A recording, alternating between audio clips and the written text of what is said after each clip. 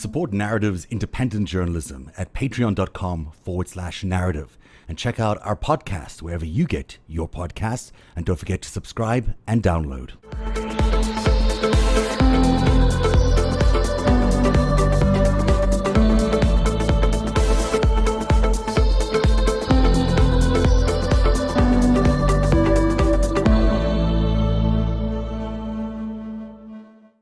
When the managers walk down the hall, they'll cross a threshold in history, delivering articles of impeachment against the President of the United States for abuse of power and obstruction of the House. As we make that history, we will be making progress for the American people, progress in support of our Constitution, progress in honor of the sacrifice and the vision of our founders, progress in honor of the sacrifice of our men and women in uniform, and progress for the future of our children. Make it be very clear that this president will be held accountable, that no one is above the law, and that no future president should ever entertain the idea that Article 2 says that he can do whatever he wants. So that was just a couple of hours ago, live. We watched it happen on all the cable networks. I'm here with Dina Grayson, our good friend who knows the inside of Congress better than anybody else. What a moment today, Dina. I mean, that was really powerful to see Nancy Pelosi sign the articles, but also the entire ritual of them going over to the Senate, the managers handing over the articles of impeachment. Tell me more about your thoughts as you were watching that. Well, it's a historic day, Zev, and it's a somber day. Obviously a part of me is relieved, I think is probably the right word, that Donald Trump is finally paying for his crimes against our country. He will be forever impeached, no matter how much the Republicans in the Senate try to cover up his crimes. So a somber day. And I don't think that anyone should be happy that this is happening to our country. But again, there's certainly a strong sense of relief that, justice is being delivered, and as well Trump deserves. Absolutely. It's a powerful day that, you've worked tirelessly for, and many others. I should explain why I have a forest behind me. I'm in New York City for a change because I'm doing a lot of research and investigation on a big project we're working on. And so it's exciting to be here back in New York City, especially at this time when these articles of impeachment are being handed down. And, we have to just register the fact that the forest, by the way, is my friend's interior design, and I'm not commenting about it. I'm just thankful he's letting me use it. So thank you. So tomorrow, I guess the trial begins. The trial of Donald Trump begins. And, it's the first time he is going on trial. It's a significant event in his life because there's been plenty of opportunity before this for him to be on trial. But this is, truly historic. We've only seen this once before. Is that correct? Once before that we've seen a full trial. Twice or once? I can't remember. Johnson there was a trial and he was acquitted by just a couple of votes, but long before the advent of live TV, let alone television. Yeah. So many years ago. So Andrew Johnson, certainly he was impeached and then again escaped a conviction, I believe, by a single vote in the Senate, if I recall correctly. You're really good at this stuff. So a triumphant moment for Nancy Pelosi because she has been gambling on this. And she's a smart gambler because she knows what she's doing, obviously, because we wouldn't have gotten to this stage. Also a triumphant moment for the managers, which she announced today. She's gone for people who are obviously skilled in being in courthouses and know their way around the judicial system. Explain that decision to me. Well, sure. I mean, first of all, I wouldn't describe Speaker Pelosi as triumphant. This is something that she's really proceeded with, I think, cautiously, judiciously, and really understands the weight of impeachment. Good point. And, and having said that, she's a pro. I think that a lot of folks are claiming, I saw some headlines today that, Pelosi lost in this whole battle with Mitch McConnell. No, she didn't, because the heat is enormous on swing state senators. And I know we'll cover that later in the show, Zev. But with respect to the impeachment managers, it was an interesting list. I think there were some very obvious choices on there with both Chairman Adam Schiff and Chairman Nadler, who chair the respective intelligence and judiciary committees. And thank you for the helpful graphic. This is terrific. And then there were, Zoe Lofgren, who actually has took part in the Nixon impeachment proceedings that And the led up Clinton to his resignation. proceedings. So She was, I believe, like an aide back then. Yeah. She was around for the Clinton impeachment. So she's a veteran and a pro, and I think that she's going to be very valuable.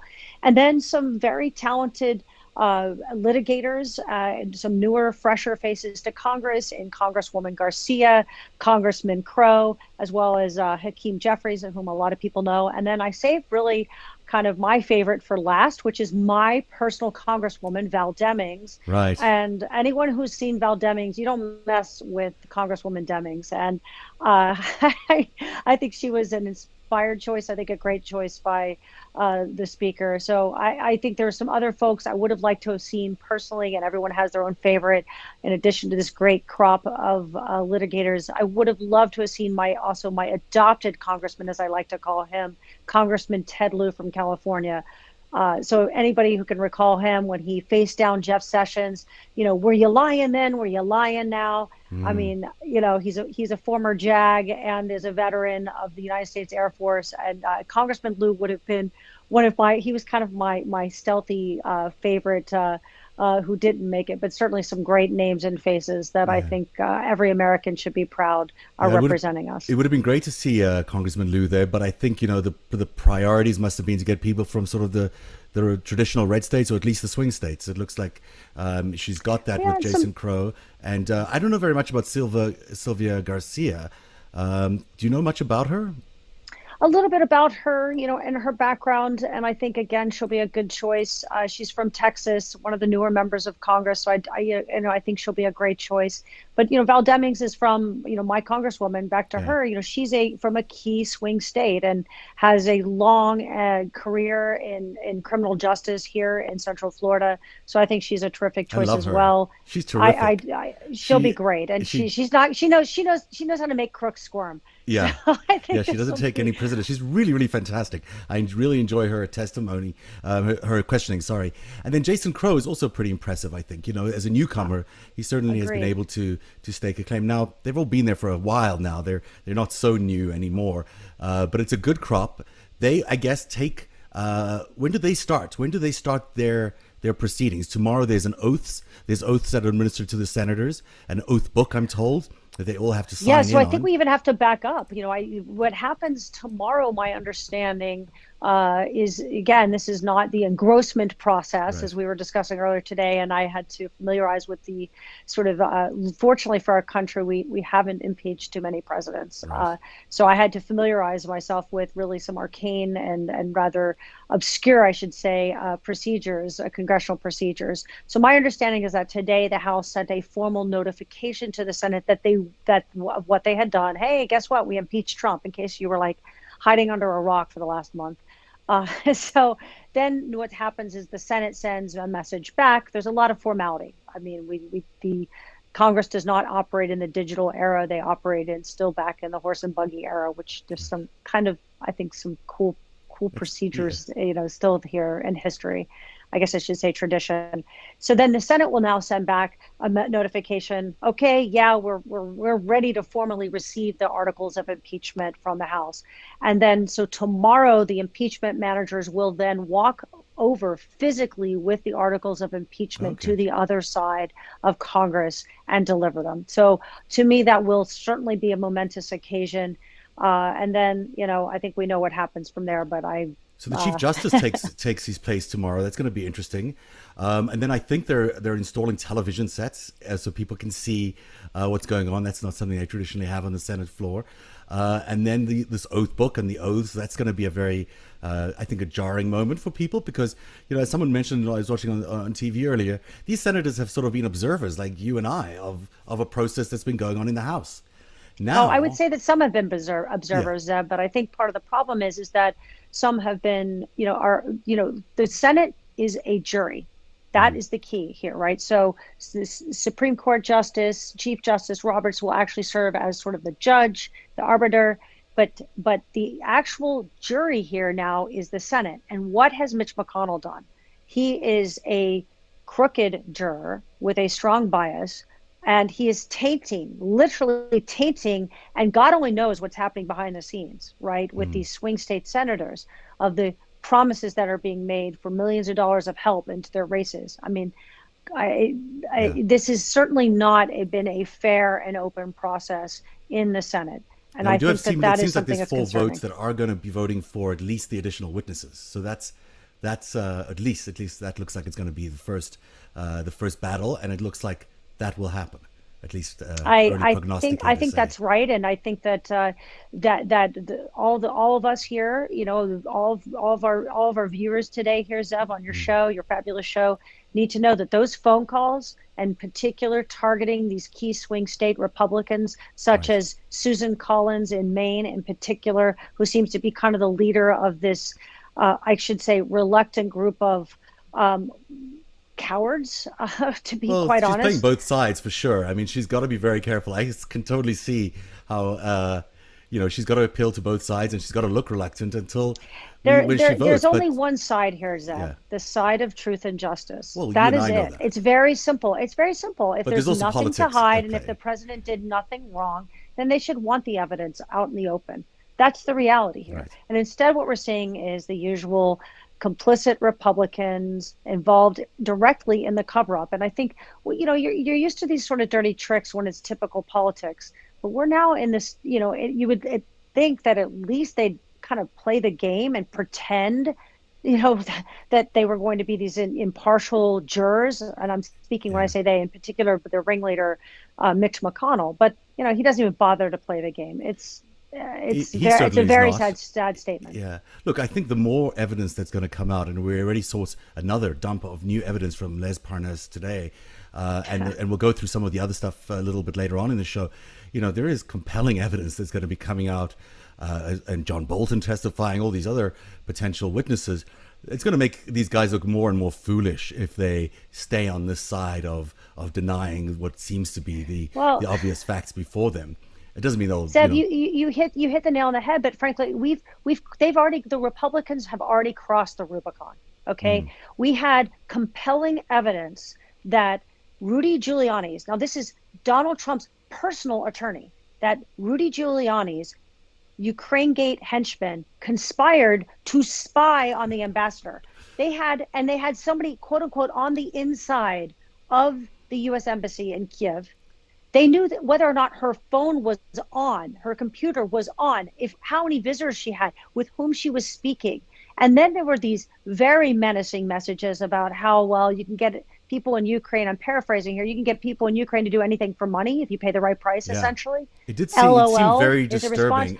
If Republicans won't stand up for public servants, these are nonpartisan public servants that are representing our country, that are, and Ambassador Yovanovitch said, I felt threatened. I quickly wanted to take a look at the team for Donald Trump, which is defending him, Trump's defenders. I'm sorry, can I try not to laugh?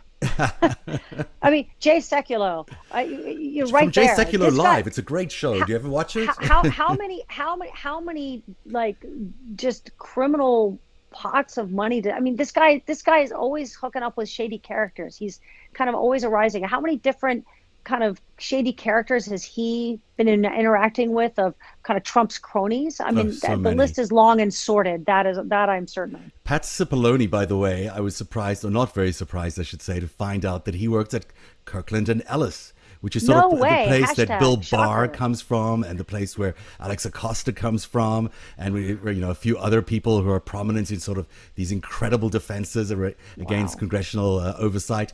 They all seem to come from one law firm, because there are no others, it seems, on the Republican side. And then there's Pat Philbin and Michael Purpura, who are the deputies in the defense. I don't know very much about them, but I do know that Purpura has a specialty in basically battling congressional testimony. Well, I got to tell you something. My money is on Adam Schiff. Oh, yeah. I mean, he's going to bat leadoff. He's going to bat cleanup. I mean, everything. This guy knows the evidence. He has been an incredibly strong leader in the House of really fighting for truth and justice. And I think that the thing about Adam Schiff is he's unflappable.